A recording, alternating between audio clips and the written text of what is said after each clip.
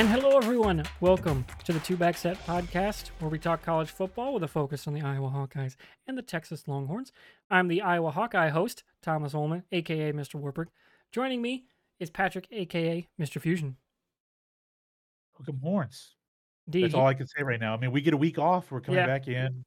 Hey, going into U of H, into that tiny stadium in Houston that's going to be 90% Longhorn fans. So, yeah, hey, Yeah. this is where they make their march to the college football playoff. Well, at first it's Big 12 championship. That's true. Because as of But right then now, Oklahoma's in the driver's seat. yeah, they are. They are. So, of course, we are here on, what was it? It's the 19th of October. Sorry, it's the end of the day, and it's been a long day. We're prepping for week 8, as well as doing a little recap of week 7 to start with. Speaking of Houston, that finish last week was absolutely insane with the tipped Hail Mary, and just that was one of the flukiest plays I've ever seen. And I've seen some weird ones. That catch saved Dana Holgerson's job because he is. Well, for now, it probably ain't gonna for very long. For a week, he got a 1 week reprieve. Let's just face it; they're going to lose against Texas, so they're not going to fire him after this game. Now, in the next week or so, but I don't think at this point they're just like screw it, let him play, let him coach out the season, But yeah, that had they because when that game started, they were getting wiped.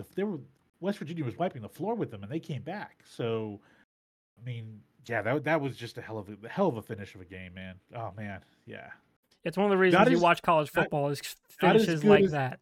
Not as good as that final drive by Michael Penix in Washington to take the lead. Oh, it's so good. But I wanted to quick make a point. That's why you watch college football, because those finishes, and like Stanford, Colorado, those finishes happen once a week in college football. They maybe happen once a season in the NFL. And then you get the once in a generation shit like what happened last year with Minnesota, where they came back from how many? Was it 34? I think it was 34 points. It was absolute insanity. And that's what you watch college football for, is games like that. And Stanford, Colorado, I mean, what a second half. That was awesome. At least from Stanford's side. So, yeah, like you said, Penix. Is it Penix? Yeah, it's Penix.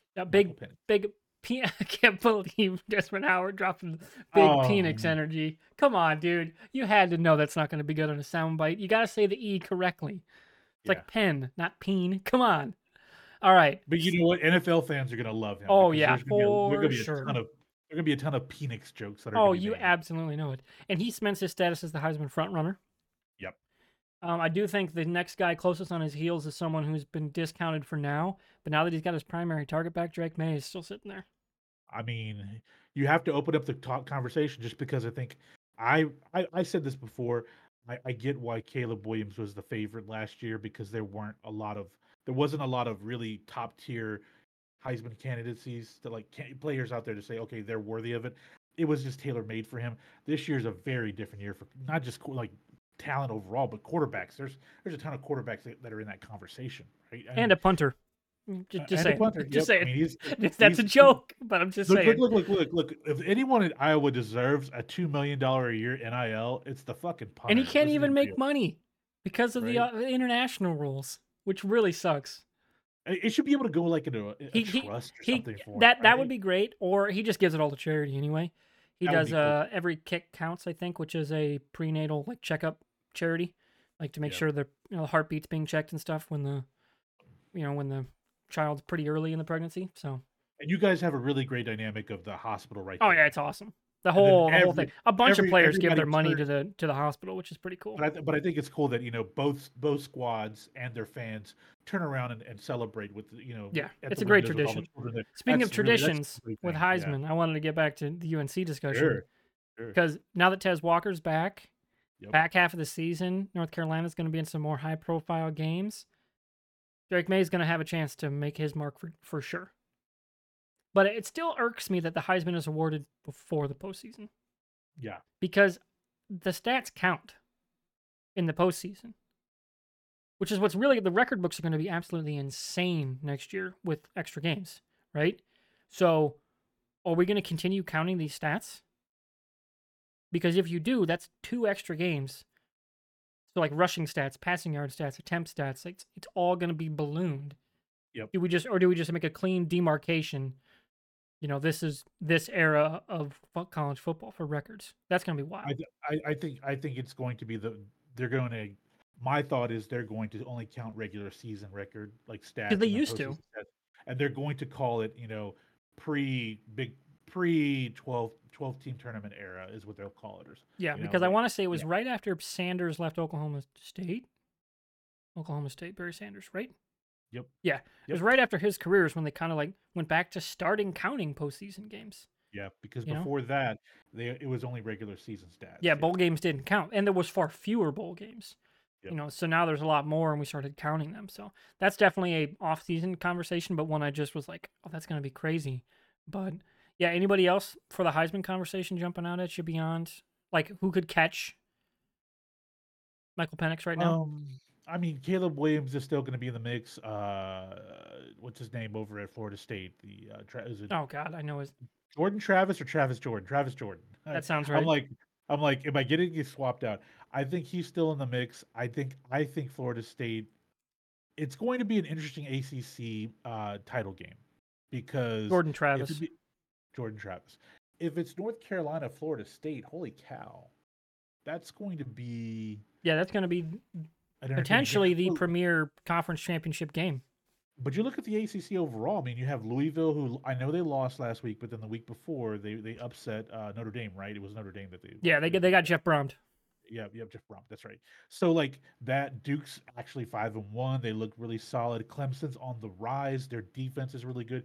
Miami's lost 2 games, but they're kind of like, hey, they're back in the top 25. Like the ACC is making some waves right now, but like I think like the whole madness, the back half of the schedule is taking place now. Same thing with the Pac-12. Like it's hard to say, man. Outside of Drake May at this point, I say Caleb Williams will still be in the Yeah, because he mix, could but play back into it for sure. yeah, he would have to really, and don't be shocked if Lincoln Riley puts him in a position to really pad his stats. But it's really at this point Michael Penix Jr.'s Heisman to lose. I really think that. I really think it's his to lose. Yeah. Agreed. And that was your preseason pick.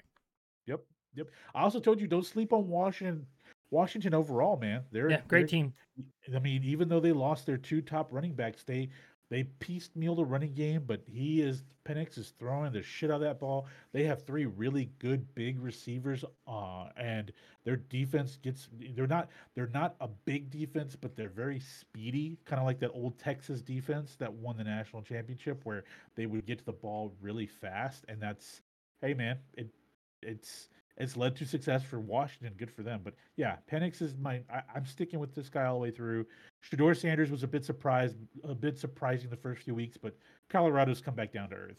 They just don't have the bodies, man. It's what They not just don't having have an the offensive bodies. line will do. Yeah, And yeah. I hope it doesn't hurt his development because taking that many hits certainly can. Now it's possible he may come back next year. There's talk about that because apparently he's going to make just under $3 million in NIL. It helps that your dad's getting a boatload. That you're appearing in a lot of commercials with your dad. It doesn't hurt him, right? But apparently he's getting like 3 million, almost 3 million in NIL. Why would he want to go when he can potentially play for a national championship next year? If the cards fall with transfers and a really good recruiting class, Colorado could be like we keep saying this, the darling of the of the new Big 12 next year. And I mean, why would you want to go? I'm sure Dion doesn't want him to go because he would have to go scramble and find a quarterback next year. But whatever, man. That's the business of college football, the recruiting side, right? But I still think he is a dark horse for the Heisman. But I think Drake May has leapfrogged quite a few people, including Yes. Caleb Williams at this point. Yeah. Yeah, especially on that Tez Walker. Like, yeah, I'm that dude, Oh and yeah. that's why Mac Oh Brown was yeah. going to the Yeah. mat for me. Right? Like UNC, you're like, hey, really good offense. Okay, you give him a legit number 1 receiver, and look what you get out of Drake May. You get top tier quarterbacking, which, like I told you beforehand, he is going to be a really good NFL quarterback. Drake May has. He's my one. I'm like, God, I hope the Vikings don't play their way out of drafting him. God, I hope they don't. Especially now, hey, Cleveland might need a starter. Indianapolis needs a starter. Hey, somebody wants to call about Kirk Cousins. I ain't gonna be mad. Right. Get that contract off the books. Get at least a 3rd round pick for Yeah, him. just start building some assets to package stuff. That'd be totally fine with me. But moving on to stuff that's not totally fine. Michigan back under NCAA investigation. This broke this afternoon. The NCAA is investigating them sending scouts to future opponents' games to steal signals, which is against NCAA rules. Stealing Yes. signals itself, not against rules. You can do that in game, barring electronic interference, like you can't intercept radio calls and things like that. But if you figure out what they're calling, they don't care, and they shouldn't. But they do draw the line at sending like paid staffers or even just volunteer staffers and be like, hey, go report back to us about what the other team is doing. That Right. is over the line as far as the NCAA is concerned. They have informed the conference, who has in turn put out a statement. Whoa, my light changed. What the heck? Oh. Hang on, let me restart these. Oh. There we go. Back to normal. That was wild. And so the Big Ten has put out a statement as well as informed Michigan's future opponents that they have engaged, potentially at least, engaged in this activity. Right. Both that statement and the NCAA telling the conference tells me they think they got something. And they might not. Right. The NCAA has, of course, proven themselves to not be all that competent sometimes in investigations. But this one feels different. And The fact that they yeah, called Michigan State to warn them ahead of their game, so that it gives them preemptive measures to change their play calling and their signals. I think I think the NCAA thinks they have something on Harbaugh here. I do, yep. and I know it's come out a few minutes ago that he's quote unquote shocked to hear about this, but I mean, come on, man. If it's a volunteer that's preemptively going out there, voluntarily going out there to opponents' practices and games and scouting on just like I don't know the methods. I mean, it's like I'm an Astros fan, half of MLB was doing the digital sign stealing stuff, like all that stuff. I think that's where people were drawing the line is like, hey, how you're the means to which you're getting that information and passing along instantaneously was a problem in baseball. Well, this is the thing with the NCAA. They're saying like, look, you're doing it in game. That's hey man, that's their problem to figure out, right? But if you're going out there sending someone the week before to your upcoming opponent's game, whether they be visiting somewhere else or at home and you're like basically spying, yeah, I can see how that's a problem. And sign stealing, I can go in a whole tirade about that. I'm not going to, man, just because I think Might be a little tinged because of the Astros situation. yeah, yeah. Like I think you and I have had this conversation, and one day we can talk about like the whole unpacking of that saga, which revealed a lot more about baseball in general. But someone that's worked in the media, I will tell you this: sign stealing around sports, I'll be quite frank with you, happens all the fucking time. The stuff with the Patriots, the videotaping of the Oh shit, practices and all that NBC stuff, last week captured the Saints' entire play calling sheet right? on I video, mean, high def. and what do you think happens to that information? Yeah, Someone yeah. Obviously, does their they best. would, yeah. And obviously, the coach is going to go in and change the, the Yeah, checks and stuff. But still, that it's stuff can but happen see, inadvertently. it's up to an organization, a team's responsibility to have like not preemptive, but backup measures to change things on the fly, right? That's just a part of the sport because every team in every sport wants to find a way to get an edge, and that's really it. I mean, that's always happened in every sport, and but I understand the NCAA's rule about this is saying, okay, fine, but if you're paying people or having someone volunteer to travel somewhere, go on site, buy a ticket, bring a recording device or notes, something to take down the information, then we have a problem with it. I mean, because you're getting an edge on another team that may not be doing that. They may be focusing on their current week and like there's a whole layer of things you can unpack with it, man. I just I don't want to go on a sign stealing tirade at all, but I will say this: I understand their rule, and like you said, for them to go and say call the Michigan State to open this investigation immediately, like I don't know if another team found out or if someone spoke up, but we're gonna find out in the coming days what happened there. And that strike two against Harbaugh in the same season, man, that's Yeah. a bad look for And Jim Harbaugh. it puts some different things in context that have happened in the past year in terms of Right, what other people have said about Michigan. Now, like, right, I watch a lot of Iowa games, so like I hear people, like Iowa knows what you're gonna run, and from my take, from the context of just hearing how people talk about it, it's just because Phil Parker is that good. Like, right. he can diagnose plays. The team is so fundamentally sound. They don't do anything different for a different opponent by and large. They might every here and there, but generally it's the same thing every week. They're just that fundamentally good. What I've seen in a few different interviews, like, The Athletic does those anonymous coach interviews and things like that. Yep. You had several Yep. people be like, yeah, they seem to know what we're doing a lot. And there was always Right. that, like, tone of, yeah, that's weird. Greg Schiano, earlier this year, Rutgers is down 7 at halftime. And the reporter asks him about penalties in the first half, and he completely sidesteps it and goes, yeah, there's some things happening on the field we need to figure out, and just stops talking.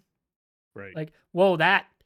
And the tone was different, too. Like, it just felt like they were pissed. Yeah. Like, nobody's getting pissed at, I mean, they're getting frustrated, but nobody's getting like, mad at Phil Parker for just having a good D, right, and being in the right position. Right. But it certainly feels like other coaches are mad at what Michigan has done, which tells me they think it's legit too. Right. And that brings me to my next question, which is, does this impact this season's and like postseason? What do you think? Do you think the NCAA would have, like, if they can prove it and bring their evidence either publicly or, send down infraction like punishments? Do you think it affects this postseason?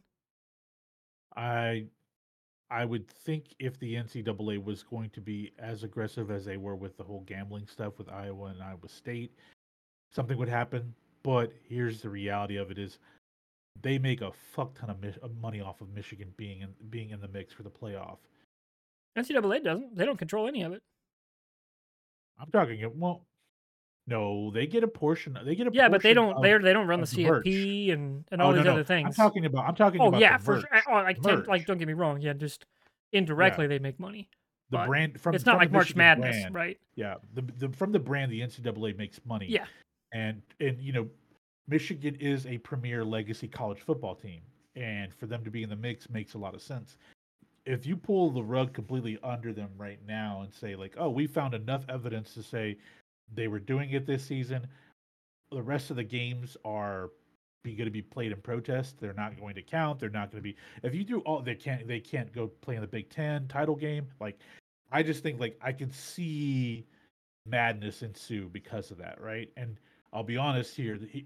I've done this, and I did this enough covering sports to tell you this. If one team is doing something, multiple teams are doing something, right? And so if Michigan's doing this, it's safe to say there are other big programs out there doing the same damn thing. Oh yeah, much like the gambling Do stuff. do they want to risk Harbaugh speaking up about that? Because I'm sure he knows if there's I'm sure he has an idea of which programs are doing the same thing, And so, do you want that can of worms opened up right now as you're marching towards another big playoff with so much on the line? Georgia being repeating, Michigan and Ohio State, Penn State, like in the mix, Oklahoma, Texas, like all this budding.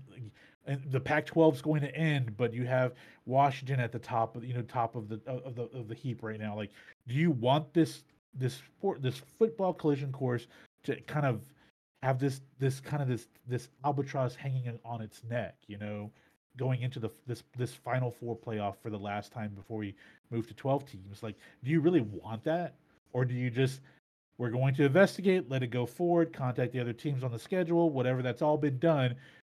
Our investigation, we'll let it ride until the season's over with. Then we'll do something.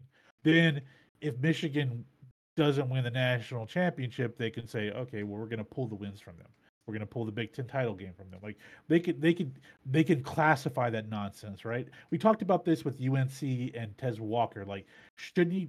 Technically, he could go out there and play, and the NCAA just won't count those UNC wins, but the college football playoff will. They'll consider it, and they could technically have a record not recognized by the NCAA, but still win the national title. Like UNC could do that.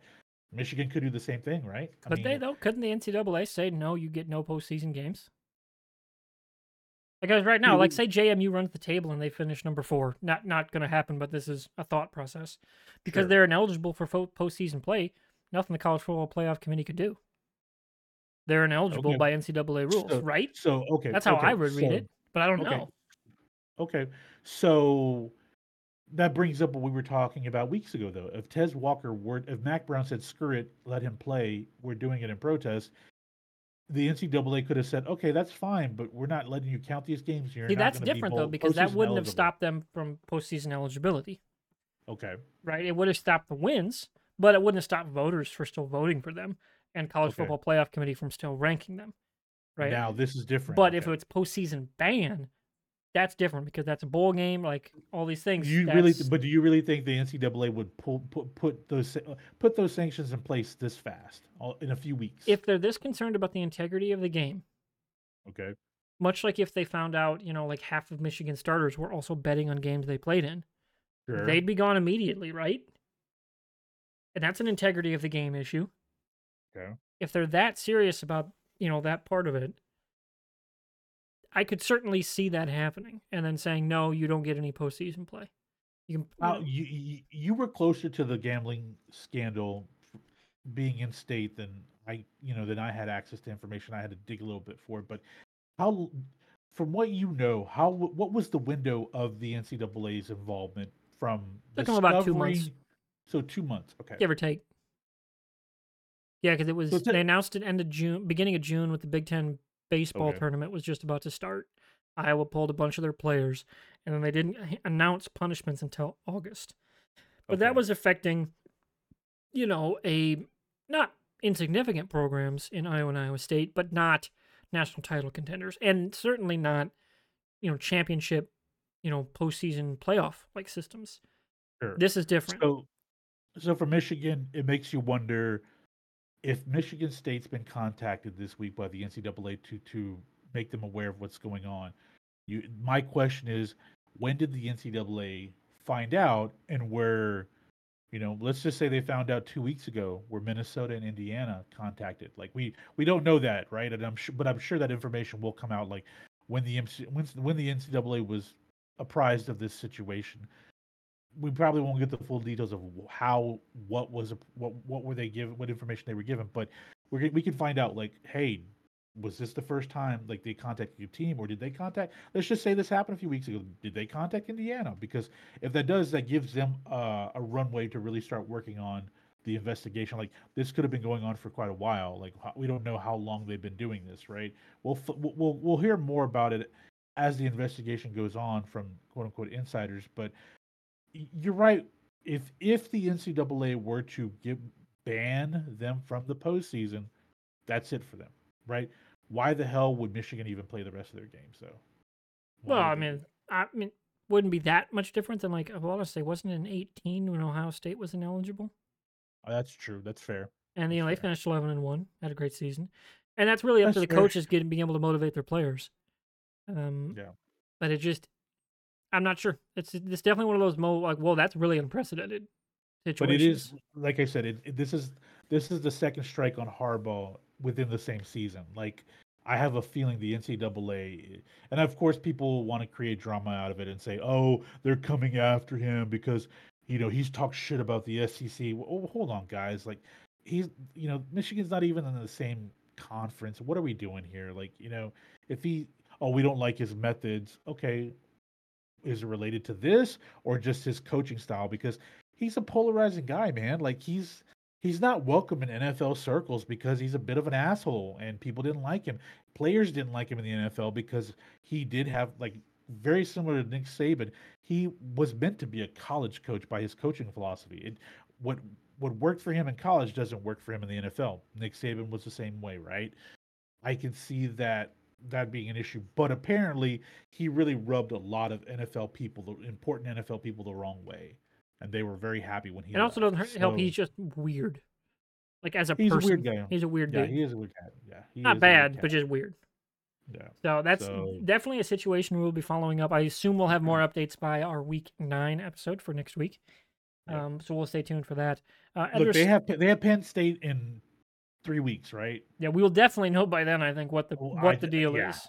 yeah, yeah. So If not before the season finale, the regular season finale against Ohio State, we're gonna know something, like where the NCAA is leaning. We have to know. yes. Yeah. So one last bit of things for us to talk about, and then we'll segue right into our Week 8 preview and picks. Yep. My team last week won a rivalry game to improve to 6-1. The Hawkeyes went on the road to the Wisconsin Badgers up in Madison and took the Heartland Trophy back with them. Won 2 years in a row for the first time, I want to say, since, like, is that 08, 09? Might have been, yeah, during the Bielema years. It's a Right. long time. ran the ball really well, rather efficiently, actually. Didn't throw very well at all, only 37 yards. Torrey Taylor had 10 punts for a 50.6 average per punt, which is insane. Over 40% of his punts inside. I want to say there's 4 or 6 of the punts inside the 10-yard line, that's the stat they should focus on, not the inside the 20. That's a dime a dozen stat. Give me inside the 10. I want to get those numbers because Torrey Taylor is that good. And it set off kind of a low-key firestorm among like kind of some of the national talking heads and college football podcast people, where the college football subreddit, being the college football subreddit, kind of took on its life of its own. It's like, did you guys realize Iowa could go 11-1 and make the playoff? Entirely mocking tone. Nobody was being serious. Everyone, including Hawkeye fans, know that's not even just remotely possible. It's impossible. It's just not going to happen. Like, and so we all just went along with the joke. Most Iowa fans, we're in the acceptance stage of the fact that this offense, it's not getting better. And it can't. We have too many injuries right now. Down a quarterback, 2 starting tight ends, running backs in and out of the lineup. Nobody can stay healthy on offense. So it's not going to get any better. So we're just going to enjoy the wins and then the inevitable, hand-wringing about the blowout loss in the Big Ten championship game if it happens. And that's going to be our season. And we're cool with it. And that apparently pisses the hell out of so many people that cover college football. I want to say it was the Cover 3 podcast, which generally I enjoy following. But I think it was Bud Elliott was on that show. He said, "Oh, man, Iowa's this collapsing team." It's like, no, dude, they're 6-1. That's like the opposite of collapsing. I think it was Joshua Perry on Watch Stadium who said this is just not a serious football team. Like, okay, maybe not a serious third of a football team, but 2/3 of a very serious football team. So what the hell are we talking about here? I think it just pisses people off that Iowa's a good program that isn't even trying to be great. I think it just makes them mad. It is annoying and also amusing to me. But from the outside vision, as someone who's not an Iowa fan, what is your thoughts on that whole 6-1 Iowa maybe going 11-1 situation? I find it funny given the changes that are going to take place in the Big Ten next year with having those flashy teams like UCLA and USC join, and you know Michigan, Ohio State. They are the offensive dynamos of the Big Ten, and Iowa's just puttering along in the West, right? They're like, hey, you don't mind us. I think I can see why people get frustrated because it's not the current model of college football, but if you were, which is funny to me because so many people are crying about the purity of the game of college football, all this stuff. I was going in an unconventional model, but it's like, but you're talking about the purity. 15-6, those were old fucking college football scores. Like Not even that long ago either. defense and punting. Even in the Big Ten for a long time, that was like when the Big 12 was the offensive dynamo, the Pac-12, the ACC were much more focused on offense. The Big Ten was still a defensive conference for a long up until like the early 2000s, right? I mean, it cracks me up to think about this whole thing, and it's an unconventional approach to winning. When I say that out loud, what I mean by that is in the current space of college football, it's unconventional. What they're doing is they're winning with good defense, special teams, right? Okay. Like I made a joke about this in the first couple of weeks of the season. Bill Parcells is probably a huge fucking fan of Iowa football, right? I mean, it makes sense. Yeah. I mean, punting and special teams and defense, like that's how that guy lived. His stats weren't based off of NFL, like sacks, interceptions, and offensive points. He was focused on yards per punt, average position of the punt, average yards given up by the defense. That stuff was like Bill Parcells is like candy to him. That's what Iowa focuses on. Okay, I don't like it. Whatever, man. I just know it can be frustrating for you because you want the whole enchilada, man. Not You even want the the whole whole enchilada. enchilada. I want the 99th best offense in the country. You give Okay, us but that, Iowa's a college well, football playoff contender. I'm not talking about that offensively. What I'm talking about is if you had a competent offense, you guys would be legitimately in the playoff talk, like Oh yeah, legitimately yeah. in the playoff talk. Almost every year. Yeah, if you had like just a middle of the road Yeah, that's what I offense. mean. Like if you just had a competent coordinator, if we had Yep. Ken O'Keefe from 10 years ago, I was in the not just drive, maybe not driver's seat, but I was possibly undefeated. Possibly Do you because obviously realize Penn State Texas? was a Do you blowout, realize but Texas State out in San Marcos has one of the top 15 offenses in the country? Yeah. and near the bottom is Iowa. Like, I'm not saying you guys would have the top. Yeah, I do If think you the guys, rankings are, don't get me wrong, like the yardage stats and everything is different, but yeah, I Kirk, I don't think is entirely wrong when he says. I think he said in the preseason there was those like coaches media days like, hey, what's your favorite song and stuff. They asked coaches like, what's your most overrated stat, and everybody kind of clowned on him, but he's not wrong. Offensive yardage is overrated because you could put up 650 yards and lose by 14 points. right, Like the yards do not tell the story of a game. Like last week, 15-6. They did not tell the story of that game. Iowa went up 7-0 and it was over. Wisconsin had more first downs, more yards, like more of almost everything but points. And that's the stat that actually matters. Like, right, and also kind of that the eye test of like feeling the game as you watched it. Iowa was in control of that game. What, whether with the starting quarterback or the backup, Wisconsin couldn't move the ball because Braylon Allen couldn't stay on the field. He'd have one right, great run and then get bumped out of the game because he was dinged up. It just and Purdue the week before it was close at the end, but there was never any doubt Iowa won that game in the first quarter. right. So it's just an entirely different way, and a very old school way, I should say, of looking at football. And I do think it'll need to change. I don't think the AD is going to rehire Brian. I think most likely at this point he's going to be demoted to offensive line coach. Abdul Hodge, I think, is our current TE coach, who's a former linebacker great. One of the ones like, what if, man, why didn't he work in the NFL kind of guys? He was with Chad Greenway back in that 05, 06 Right. Iowa team. And he's a great tight ends coach. So maybe we don't need Brian to do that, but offensive line and they're like co-tight ends coach. And then you just go hire somebody. Go bring Drew Tate down from UNI. I don't care. Like just get a guy who can actually call plays because right now what we're doing does not work at all. It's very frustrating. But we're going to move on from the frustration to the future. We're going to talk week 8. We're going to start with Iowa because that's where we're at. It's time Okay. for the Floyd of Rosedale. Which story, Fusion? Do you know the story of the Floyd of Rosedale? No, So it I started do not. after Iowa and Minnesota got into it about having black players play. This was back in I want to say it was the 1920s.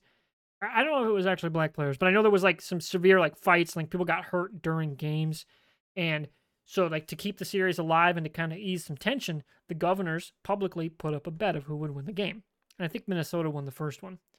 They bet a live pig.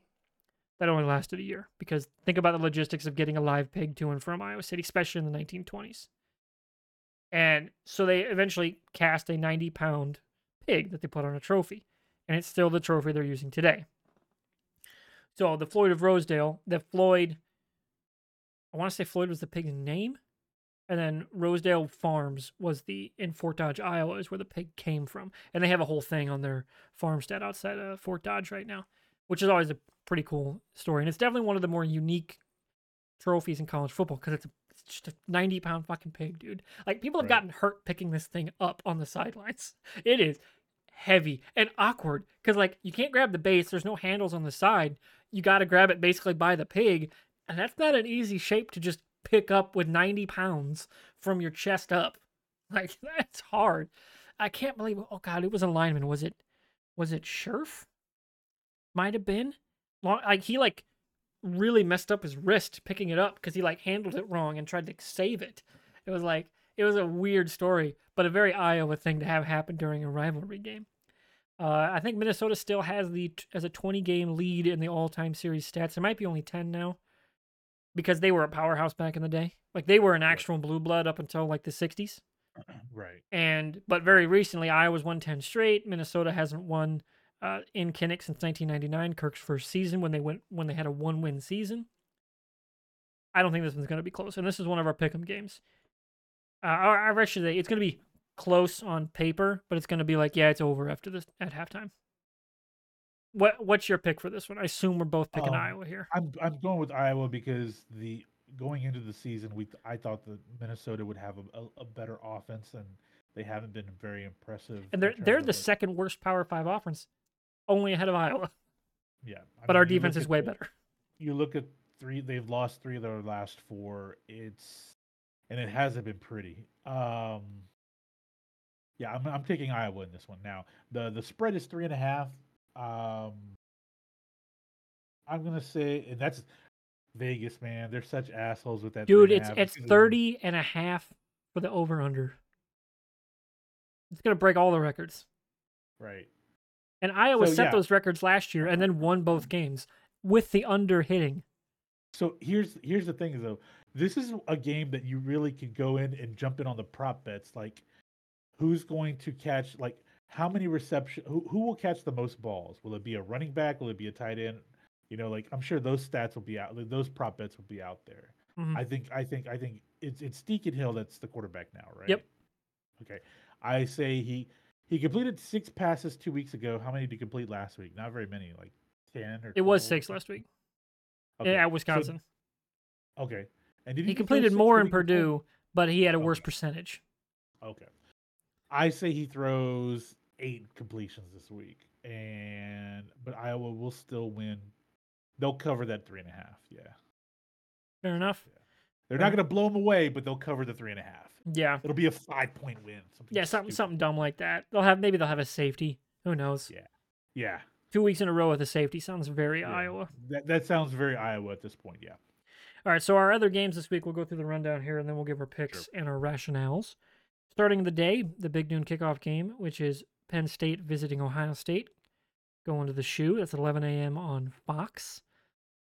So what's your bet on that one? Like you going, not bet, because we don't talk betting, but what's your pick on Penn State, Ohio State? I think Penn State's a little Um, underrated nationally, even though they are number 7. I just don't see them going into the Shoe and getting a win, not with that offense. It hasn't here's been the that thing. good. Here's the thing. They both you just talked about yardage, but they both have technically middle of the road offenses. But I think I was Ohio State has the weapons on offense, right? I think they're a little bit better offensively, but this is going to be a really good defensive game here because I was very surprised going into the season. I wasn't expecting Ohio State to be this good defensively, and they're one of the top teams in the country, top 15 teams. So is Penn State in terms of defense. I think this is going to be a smash mouth game. My heart initially was like, hey, it feels like let's give it to the home team, 4.5 point favorites. I have a feeling on this one. My gut's telling me Penn State's going to upset. It's going to come down to the final possession, and Penn State's going to kick a field goal to win it.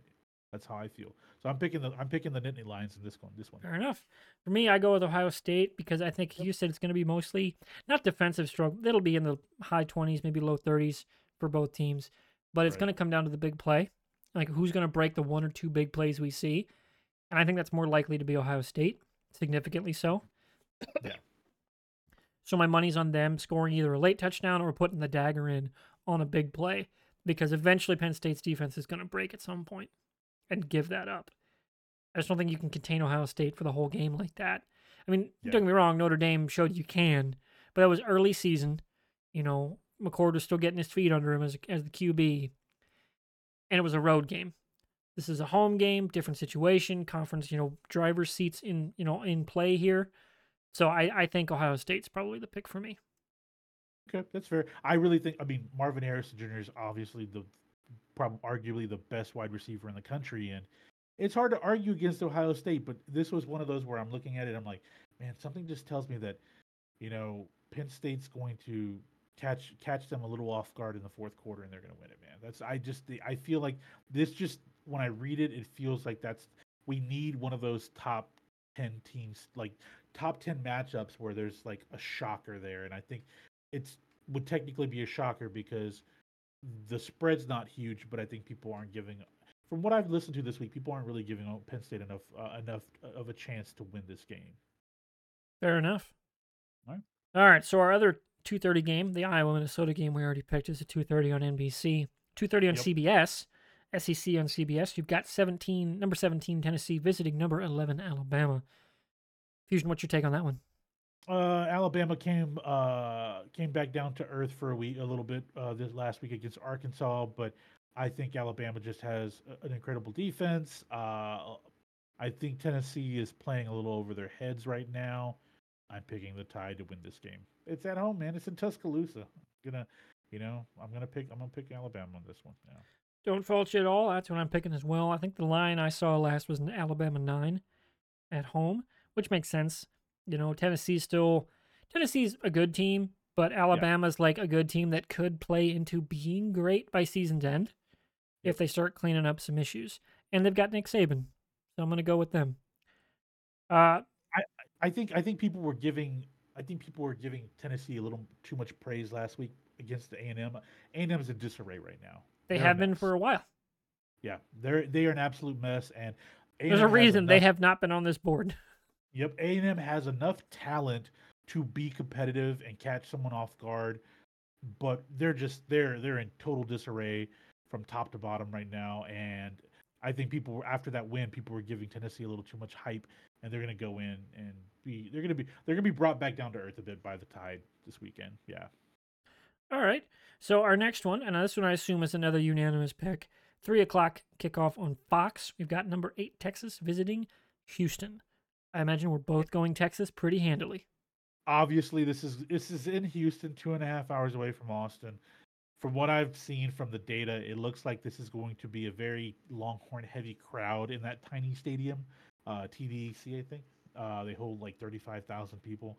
Um, yeah, man, they've got something to prove here. They've had a week of off to rest after that Oklahoma game. Like we've talked about it last week. This is an opportunity for Texas and Oklahoma. Oklahoma is obviously above them in terms of control for the playoff. But hey, if Texas wins out the rest of the way and they face Oklahoma again in the Big 12 title game, they could easily be in talks again for a playoff spot, and especially if Alabama keeps rolling. I think that's going to help them tremendously. But yeah, man, this is going to get a little ugly here. I'm not Yeah, gonna I don't lie. think that one's going to be very We fun to talked about watch after the halftime. we talked about the U of H Hail Mary last week against West Virginia and that comeback win. Yeah, the magic's gone. It It's happened yeah, this week. it ain't happening against Texas, guys. I'm sorry, you're not going to catch them off guard.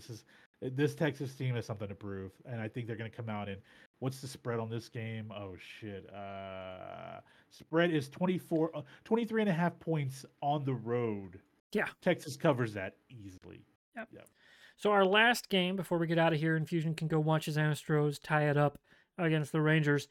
We've got Clemson visiting Miami. It's a 7 o'clock kick on the ACC network. I'm going Clemson. I think they're starting to figure things out, much like Alabama is as the season goes along. They've got the better in-game coach in Dabo Sweeney because of Cristobal's, just the clusterfuck with the kneel. And last week getting, I don't want to say it was bludgeoned, but like, maybe that's the right word against UNC in terms of what their defense got bludgeoned. Yep. And I just don't see how they hold up to Clemson, even at home. My money's on Clemson. Okay, man. I hate to break it to you, but Penn State, Ohio State's going to have to be your deciding game here for it to gain some ground this week, man. Because I'm picking Clemson as well. I don't know, man. I know Miami's back on the rebound, but I think they're posers, man. I think they're pretenders, not posers. Pretenders is a better word. I think they're pretenders, man. I don't think they're there yet. And Cristobal is just yeah.